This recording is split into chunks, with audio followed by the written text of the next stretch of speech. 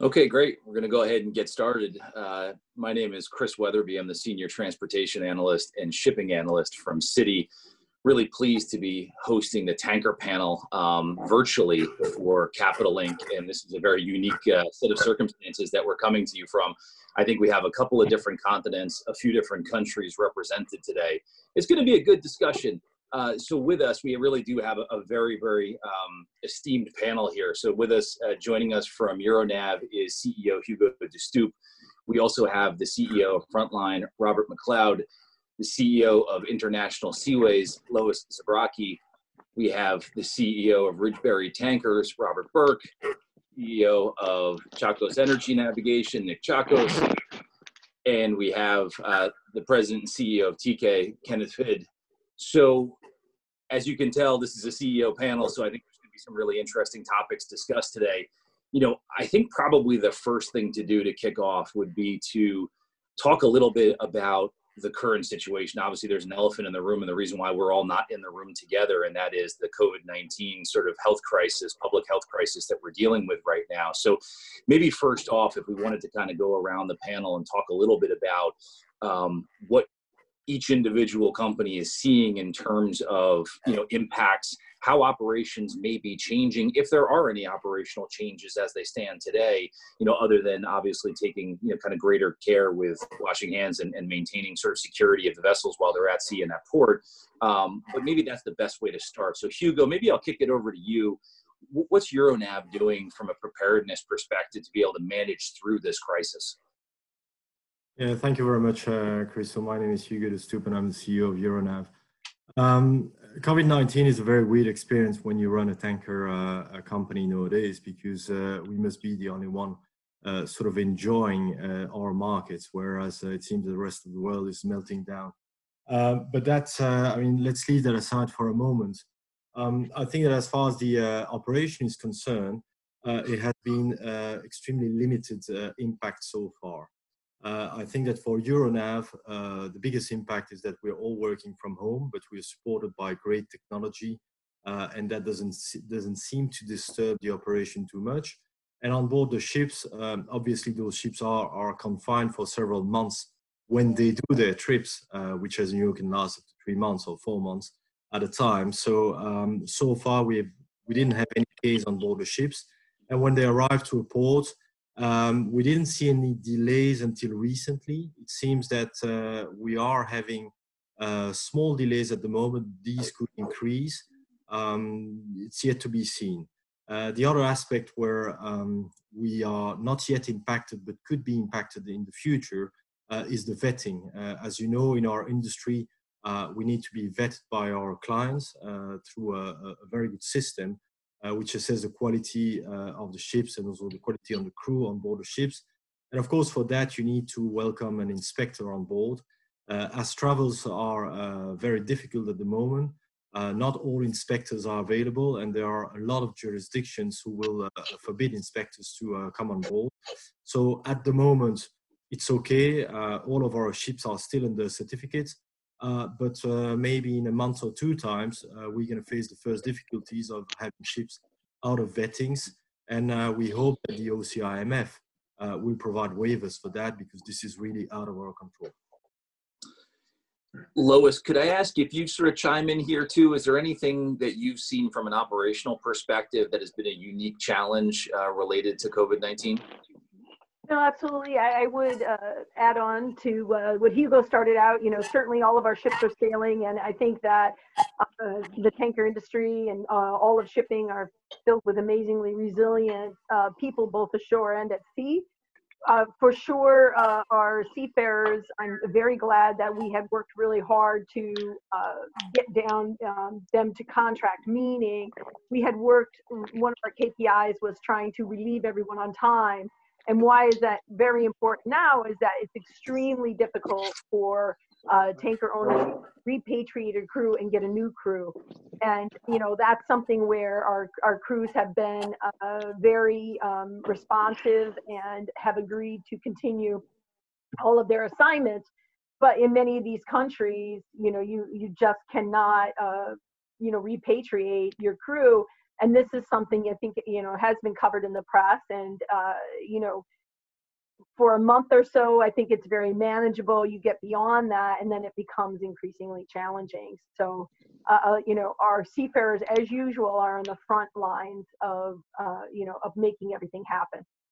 Got it. No, that's very helpful. And then maybe Robert Burke, if I could ask you to chime in here a little bit. Do you expect any potential impact as you try to get sort of crews who may be onshore kind of ready to go to get back onto vessels? Does that present any challenge as well as you start to kind of see this potentially play out for maybe an extended period of time? Unfortunately, there are some discussions of this going a little bit longer than maybe just Easter. So could you maybe comment on that? Are there any challenges with the crew specifically? Thanks, Chris. It's great to be here. First of all, I was wondering at the end of last year what we would talk about when the scrubber issue is resolved. But now the answer has presented itself, and we all know what's going on that we talked about. I think, as Hugo said, the vettings will take care of themselves. I mean, there'll be the vettings themselves will not prevent the ships from loading or discharging. That's an administrative issue and a regulatory issue that we can all get waivers for, and the OCMIF will work through. I think the crews are a different issue. It's the human element. There was an article in All Things of the New York Times yesterday talking about crews and how they're on board for a long period of time and they're disappointed they can't get off. And it's a stress. I mean, in the best of times, oftentimes crews are held up longer than they want to be just because of the logistics of moving the oil and the ships. The issue I think that's faced is more than just simply getting the ships off the crew into a port. The next issue is how do you get the crews from that port to their home? And with a lot of international flights being canceled or restricted, that's a secondary hurdle that's hard to get over. So I think that'll be the biggest issue that we face, in the near future. A lot of these guys at the end of their tour, they're all ready to go home, and an extra month or 2 or 3 when they were counting on being home is really difficult. On the other end of the spectrum, we have crews that are ashore, and they're not getting paid, and they need to be paid. And this is a stress on the industry. So it's a financial issue. It's also, again, a human issue. The guys on board want to get off and vice versa. So it's something that we have to work through. Got it. No, that makes sense.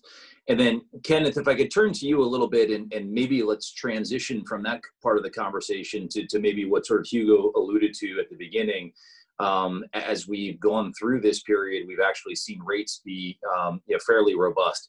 There's a lot behind that, and we'll have to try to unpack that over the course of this panel discussion. But could you give us a little bit of a sense of sort of what you're seeing today in the market from a tanker perspective, and maybe comment a little bit on some of the sort of, push and pull dynamics of having a lot of potential supply of crude in the market, facing at the same time the potentials for a significant drawdown in global demand. This is a topic I think I want everybody to talk on, but maybe, Kenneth, we could start with you and kind of go from there, please. Yeah, and as background, as most of you know, TK's main position is in the Aframax and the Suezmaxes. So I think there are some of my colleagues on the panel here who were probably a little bit more on the forefront in terms of some of the contango storage play discussions that are clearly unfolding as we're sitting here.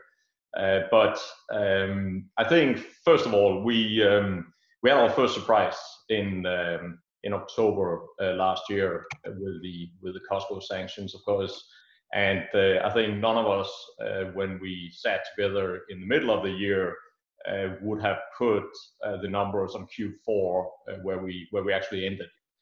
And then we started guessing, well, is this going to last into Q1? Are we going to see a repeat of what we saw in 2019, where January came off pretty hard and Q1 never happened? And as it turns out, I think right now most people will probably come out with a stronger Q1 than a Q4 in our space.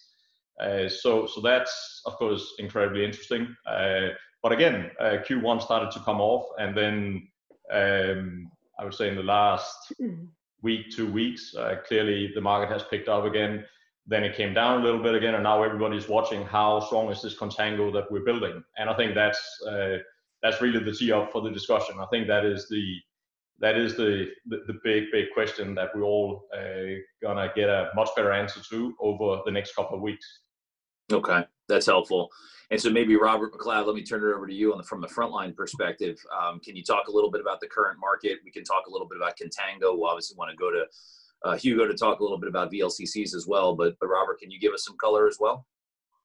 I certainly will. So I'm the CEO of Frontline, and Kenneth, thank you very much for teeing it up. I think what we're seeing now is, I've been saying I've had a lot of calls with investors and so forth lately, and I've been saying that it's once in a decade this situation happens, but I'm about to claim that it's once in a generation.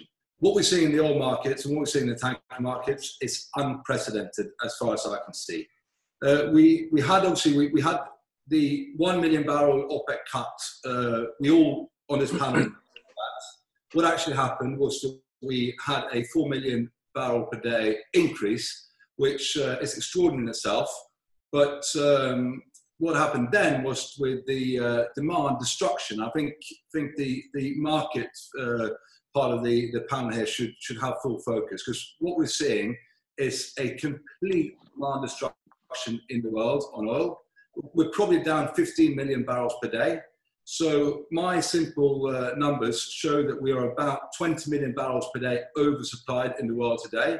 As everybody on the panel knows, and all viewers, is that turning off production is not something you do instantly. It's not like a garden hose. It will be something that will be done over time. But I think that time is ahead of us. With the games that are being played in the oil markets, Saudi did it in 14, and they carried on for 18 months. People thought they would carry on for a few months. It carried on for a lot longer, but I've got no idea how long it carries on now. But I would claim it is likely that the world is currently oversupplied by 20 million barrels a day. And I would also claim that we are building inventories in the world 5 times faster or more than 2015. So what we're seeing now is incredible. And I also reckon for the traders and the oil companies, I don't think there's much more than 300 million barrels of oil storage capacity in the world. You see the numbers of 900, you see the numbers exceeding 1,000. That includes the SPRs in both China and the US. I don't think anyone on this panel, although we have a lot of ships, I don't think we will access the SPR of the US. So commercial land-based storage is probably 300 million barrels, and it's dropping fast. So what's going to happen, and I think we're in the midst of it, we've talked about it for 2 weeks, and it's now really kicking off. The storage on ships is about to change this market and change 2020 completely. Personally, I've been completely wrong through January. I don't think I've got anything right at all. But what I do think is that this year, with the way things are building up, there's going to be so much storage. It's going to be much more extreme in 2015. I've got no idea where the rates will be, but things are looking extremely interesting for tankers. Got it. That's very helpful. Nick, if I could ask you to chime in as well, what do you think about this storage opportunity? Yes, and good morning to all. This is from our headquarters in Athens. We're trying to finish the headquarters building in the background, but still working on it, as you can see. I hope everyone is well. It's a very interesting times. I think we are one of the few industries that is actually going through a very strong cycle, as everybody else has said. We're seeing a lot of interest for storage. Contango is there. A lot of interest for storage, even on Aframax, is starting to happen. I think what is also very positive is the movement of the clean market. I mean, in TEN, we run a fleet, very diversified fleet, 70 tankers, 5 vessels of shuttle tankers, 4 LNGs, and our tankers are divided almost equally between products and crude carriers. So for us, it's important. The clean market is as important, and this is one of the first times that we are seeing also contango in the clean market, with prices of bunker and fuel oil at very, very low levels.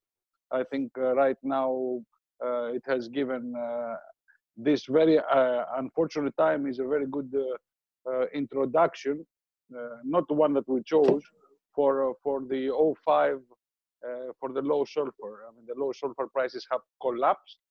I feel that with hindsight, we were very right not to install any scrubbers on our ships other than the ones paid by our charterers. And I think we are looking at a very strong first and second quarter. But under the underline in this, and I know that we are seeing over storing, is that there is not a single talk by any of us for new buildings. And I think this will eventually lead to a healthier market. I think someone said that this is something that happens once every 10 years. I agree. I think we are going, when we get out of this situation right now, with the ups and downs in the next 18 months, we are going to be facing a much more balanced and healthier market. So, we're not only here for today's where the market is positive, we are looking for the whole industry longer term.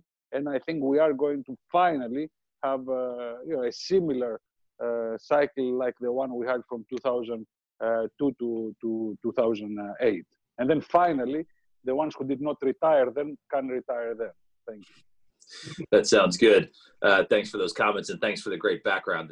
It's nice to take a look at that. I haven't left my house in about 6 days, so it's kind of nice to see that. Hugo, maybe we could touch on, maybe get a little bit specific around VLCCs if we could. So how many VLCCs are available for storage right now? Or what do you think that potential opportunity could look like? I think that depending on the rate, the entire fleet of VLCC is available on storage. But let's face it, I mean, the spot market is around 100, 120,000. Indeed, as someone said in its introduction, we started the year a little bit above that. Then we moved to very low territories, and we had a strong rebound thanks to the Saudis. So far, as Robert said, the first destination for storage will be land storage. I think he's absolutely right when he says that it's limited. We have approximately the same number of availability, which is 300 million barrels. And whether that is being filled at a rate of 10 or 20 million barrels a day depends on the real number, which I guess it's very difficult to assess. But certainly with the restriction on travels, cars not moving that much, planes obviously on the ground, there is a serious destruction of demand, and therefore those storage will be filled one way or another very soon, i.e. in the next 30 to 60 days. In the meantime, we've seen the beginning of demand for storage on board vessels.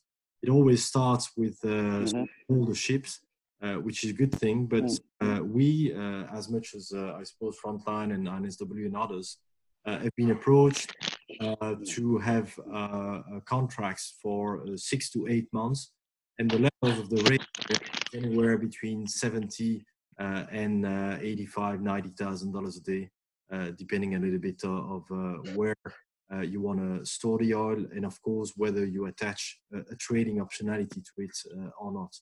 So these are very serious rates, and to a certain extent, it will be beneficial for the people who do it, but more importantly, it will be beneficial for the people who have a large exposure to the stock market, because it will restrict the supply of vessels. As I mentioned, because the first ships that are being taken for storage are usually the old ones, the cherry on the cake is that when they are released from storage work, they usually face a dry dock, and at that point in time, if they are released, that's because the world is in a different place. That's probably because the world is starting to consume the oil that has been stored, which means that our rate may go down, but those ships will be eliminated. So not only do we have extremely limited order at the moment, and probably even fewer in the future for the next 6 months or so, or maybe a year, but on top of that, we have a lot of old ships that will be good candidates to be scrapped if and when our rate starts to be weak. So the future is very bright, And people were scared about the amount of oil that is being stored at the moment, should try to find comfort in the fact that when it will hit our market, we will have enough remedy to restore a normal market as quickly as possible. Got it. That's helpful. Lois, if I could go to you and ask about asset values and how this opportunity relates to asset values. You know, historically, we'd like to see some of the time charter rates begin to sort of elevate and stay elevated, and that has a nice positive correlation relative to asset prices. So can you talk a little bit about that? Is there a period of time that you think you need to see storage kind of pick up for, and maybe demand stay high in terms of supply coming into the market to get the time charter rates up, which ultimately then leads to vessel values increasing?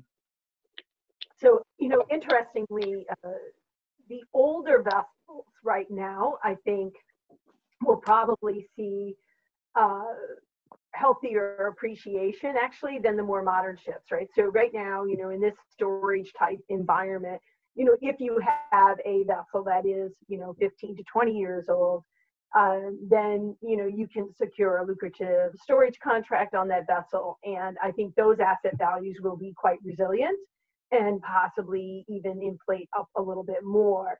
And then on the more modern side, I think that, you know, we will also see appreciation as this market matures into itself. On the new building front, I think that prices will not escalate very much because we're in such a deflationary world. But I do expect for asset values to at least be very steady. And then as the contango hangs in there, and then that storage market, I mean, you know, one of the things, there are 28 VLCCs off Singapore, and that's a similar number to what there has been for probably 6 months. And you know, my question is, as I look at that every month, is to see, okay, is that now becoming part of the logistical chain? Half of them at least are part of the normal bunker operations, and then how many of those additional vessels will really become part and parcel of a logistical system? You have to assume that the NITC fleet of, you know, close to 30 Vs has to be fairly idle and used for storage at the moment, considering the very cheap prices that Saudi's pushing. So when you look at the storage situation, I think this incredible volatility is because you do have a lot of ships that are already, you know, taken out of play. And so you have a higher level of utilization. And when the market starts to move, you see these, you know, run-ups that it is true, you know, in a long, many years, I don't think we've seen the type of volatility that we're seeing now. Yeah, no, that certainly feels that way. Robert Burke, maybe if I could get you to chime in a little bit as well. How long do you think the sort of Saudi push from a supply of crude standpoint lasts? So and it feels like we're going to hand off from that to potential storage, but I don't know. How do we think about the timing of all of that? I think, like Robert said, any projections I had in January are completely wrong. I think that goes with the rest of the world. I just sitting here thinking how odd it is that we're all benefiting from a demand destruction scenario. I mean, I never would have thought that. And it's the extremes that really drive the equation, and what we have now is a real extreme. I don't know. I think we all sit here, look forward, and to some really great times ahead the next several months, a year or two. At the same time, we live in fear that Putin and the put their heads together and say, you know what, enough of this, let's get back to sanity.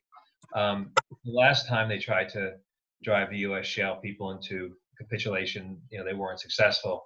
I think this time around, the capital markets are tired of losing money in the energy sector in the U.S. The dynamic here is also different. I think the energy sector is weaker in the U.S. because the whole the energy sector used to be about 12% of the S&P. Now it's down to 4% or 3%. Carbon is not a popular thing to invest in the Western world.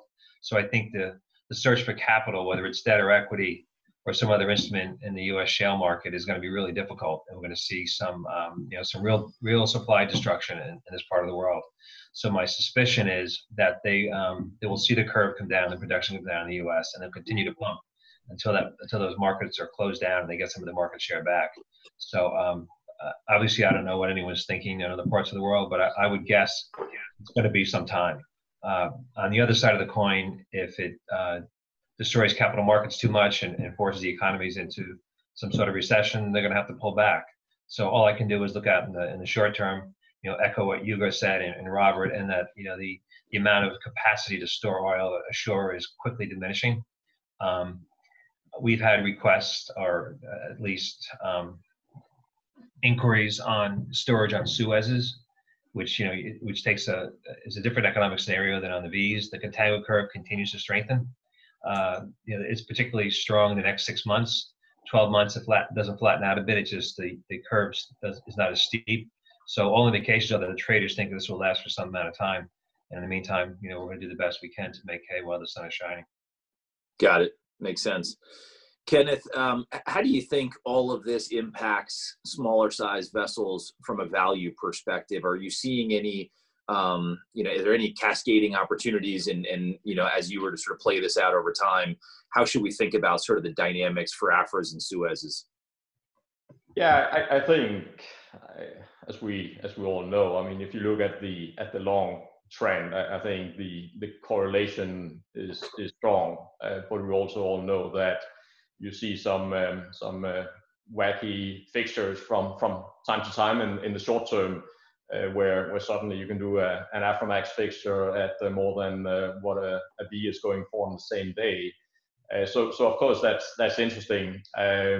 I think the biggest thing is that we're watching right now is, of course, whether we're going to see a repeat of 2009, 2010, where we saw 50, 60 VLCCs being picked up in very short time, and then as the need for transport continues to kind of flow through the market, that's obviously going to be interesting. I think the other big part is that I think none of us have the answer to, but we're spending a lot of time debating is, as the world is oversupplied by, say, 10, 20, certainly next months, 10, 20 million barrels, what can you actually shut in?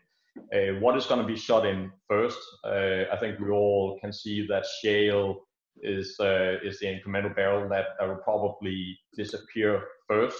And if we look at how trade flows have changed in the last 3 years with rising exports out of the US, to what extent do we see that reversing to what we used to have with light crudes going in? Canada is shutting in oil sand production right now.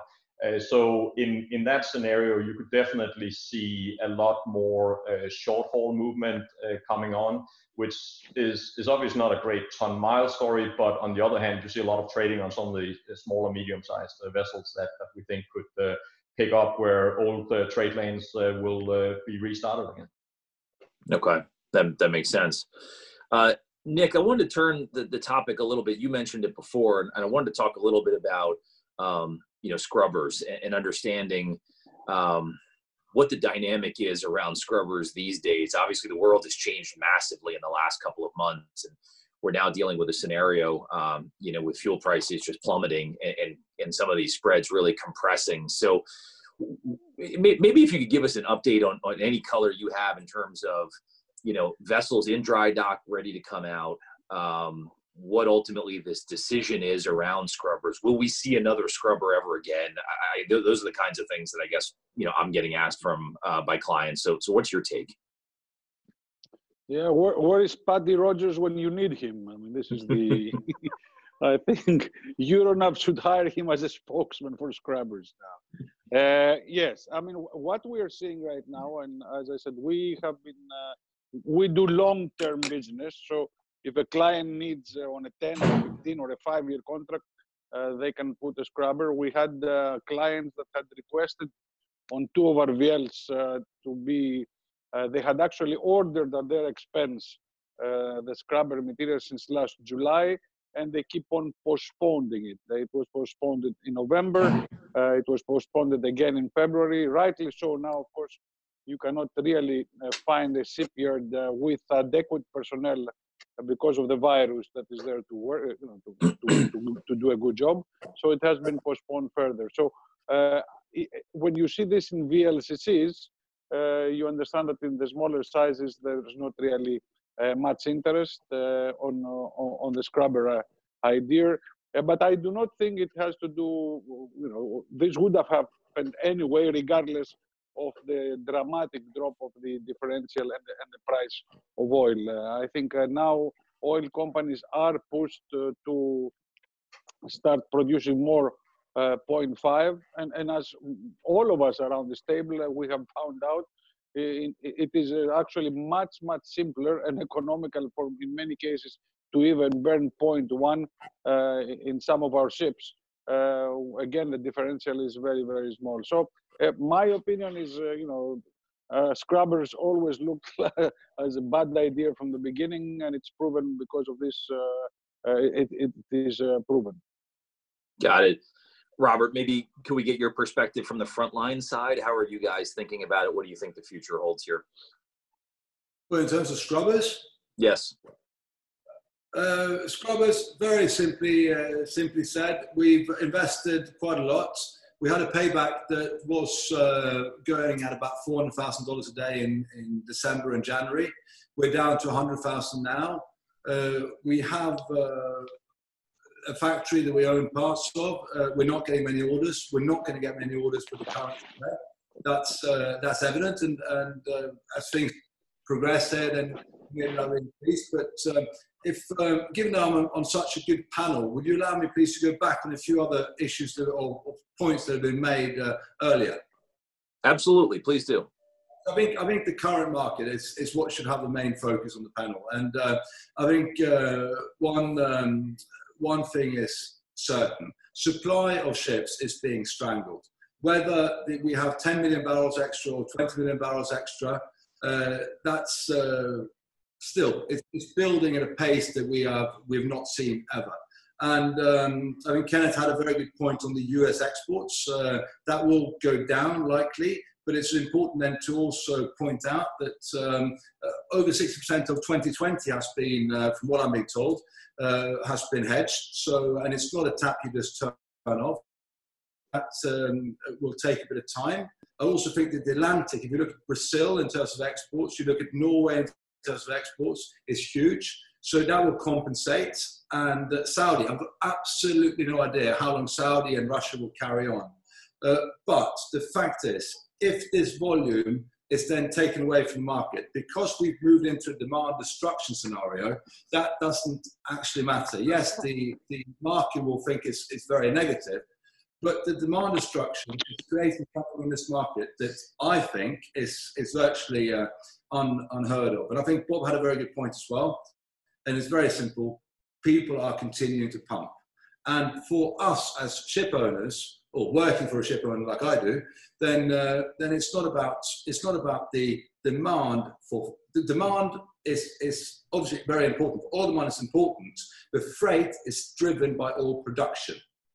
We are at all-time high, and I think that is the central point. So yes, we're not paying down our scrubber investment as quickly as I thought I would. But again, I've got most wrong for the last 3-4 months, and on the clean side, I've got it wrong for the last 6 months. But we as Frontline have been very positive about the market going forward, and now we're simply getting it right, partly for the wrong reasons, but we are getting it right, and I think this year is looking to be incredibly strong. Got it. No, that's very helpful. I appreciate that. I think it's important to stay, on the market, because this is a very unique market. Maybe Hugo, I can ask you to comment. If you were to look at your crystal ball, and I'm sure yours is much clearer than all the rest of us on the panel. But when you think about the sort of demand destruction that we're seeing over time, if you were to kind of layer this out, right? I know it's very difficult to look beyond just the next couple of weeks or next couple of months, but if you were to start thinking about 2021, how do you see this market shaping up? There's so many different pieces kind of moving here, with lots of supply, very low demand, potential storage, order book is kind of stalled out here. How do we think about the setup for 21 if you could be so bold? Thank you very much for believing that my crystal ball is clearer than the others. I have high doubts on that. To be very honest and transparent with you, and probably more transparent than the crystal ball itself, I think that it's very difficult to assess how the things are going to pan out. I'm 100% with Robert when he says that the demand for tankers is much more correlated to the production of oil than the consumption. Having said that, we all know that when the oil is being stored somewhere, then at some point it will be consumed, and therefore the demand for transportation will be reduced along with the production of oil, and that will take time. So we are very excited about 2020. Of course, we have had a fantastic Q1. We're booking extraordinary rates for Q2. We don't see this stopping unless suddenly there's a change of mood in Saudi or in Russia, and we don't believe that's going to happen anytime soon. And as far as 2021 is concerned, it's to a certain extent in such a volatile market too far away to predict. But again, certainly at Euronav, and I think that a group of people that are present in the panel would have the same feeling. We have very strong companies, and those companies are going to get stronger and stronger because of the money we are making at the moment. So I don't think that any of us will be afraid when the rates start to move downwards from where they are today, because that will present other opportunities and probably other opportunities to further consolidate the market. And there are many people here who have been doing that exercise very successfully. And so to enjoy the cyclicality of our market. It's a necessity, because that will mean that the old tonnage goes to the recycling yards, and we reduce the supply in just another way as what we are seeing now.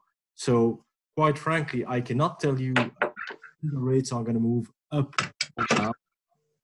But frankly speaking, I'm very excited about what I'm seeing, and I'm very excited about the next 2 or 3 years, and not only this very special period we are living through. Got it. No, that's very helpful. We only have a few minutes left, and so maybe I want to go around the horn here a little bit and ask about what your plans are for the fleet going forward. We have essentially one of the most esteemed panels here of people who are some of the most important decision makers within the tanker space. So let's kind of do it. You know, Lois, if we could start with you, what are you thinking about the fleet? Will you ever order a new ship in the next 12 months? Maybe that's the question that I'd like to ask. It's going to be tempting at some point, given where the rates are. Do you stick into the secondhand market? But how do you do it? Let's get quick answers from everybody. I'll start with you, Lois. Okay. So, you know, we, through the down cycle, we specifically have targeted since our inception. We're heading into our 4th year. Secondhand tonnage, we bought 10 secondhand vessels. You know, everything depends upon, you know, what the prospects are. It's not our intention to run out and order a new building, so I don't necessarily see that in the horizon. At some point in the maturation of our company, I could see that happening. And, you know, we want to just make sure we respect the cycle and where we are in that space. So we're constantly trying to upgrade the fleet, but that does not necessarily mean new buildings. Got it. Kenneth, can I hit you on this one? Yeah, I mean, I think we pretty much came into the cycle with absolute maximum leverage to the market.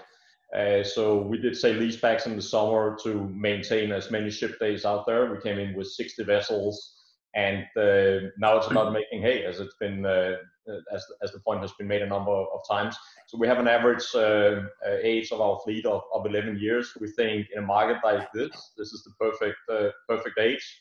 Coming in with high leverage, the return on that equity is pretty phenomenal, and one more quarter just makes a huge difference on the return there. Got it. Robert Burke, Ridgeberry, what do you think? I'm the only one on the panel who's not running a public company, so our view is less on average age of the fleet, more on cash flow. So I'm hoping as the folks on the panel order their new ships and they need some cash, they'll come to us, and we'll buy their ships that are over 10 years old and happily run them, and with a little less financial leverage and a lot of operating leverage. That's our MO, and it's seemed to have worked well so far, and have good relationships with everybody. So I'm sure we'll be talking as you renew your fleets. Got it. Good to be opportunistic. Nick, how about you? What's your perspective? Well, I'm glad to hear all the wise words coming out, and please remember all these wise words going forward. I think building new buildings today first of all, we have no idea technologically what ships to build. There are so many well-maintained 5 or 10-year-old ships out there that are for sale. So I think there is no way we will ever, build a vessel opportunistically, regardless of the cycle price. But we will be looking. We might have to build against long-term contracts, and this after a long discussion with our charterers in what proportion we're going to be using. So I agree that that we are in for 2 or 3 good years if we maintain this new building censorship arrangement for all, and it will be much better. Got it. Robert McLeod, Frontline's perspective on this? So I think if you look at the last 3 quarters, we've been very clear that we've had a good outlook on the spot. We think it's been looking constructive, and that's also what it's turning out to be.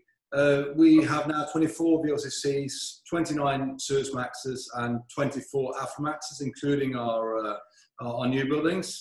We are down to an average age on the owned vessels at 4 years. And for me, it's and for John, being the main owner and only of the only one in shipping that's survived almost 6 decades without going bankrupt. And I would claim that he's probably the greatest shipping man through history. He's got now Frontline down with the best balance sheet we've ever had, and with the earnings power, which is a break even across the fleet of 19,000. With our positive outlook on the market, we've held back doing time charters. We're very low. We're probably 95% spot exposed. We will now take the opportunity to lower. We do see risk in 21 with ships coming off storage. We also believe that a lot of the ships that, as Hugo said, a lot of these ships that will come off storage might go for recycling, given that the number of ships over 15 years is 3 times the amount of ships on order. So overall, new buildings is out for us. We're not going to play that game. We might buy vessels in the market, but for every $1,000 we make above 19, we make almost $23 million. So unless there's special opportunities out there, we will focus on harvesting and on terms of the dividend. People keep obviously it's a main question now, given the times. Then people are cutting. We again, Frontline is in a position where with the best balance sheet, and I think that we will continue to pay as long as the market outlook is as strong as it is now. Got it. That's helpful. And I know the answer from Euronav already, so I don't even think I have to ask Hugo there. But thanks, everybody, for joining us. We are out of time. This was a great conversation. We really appreciate everybody joining.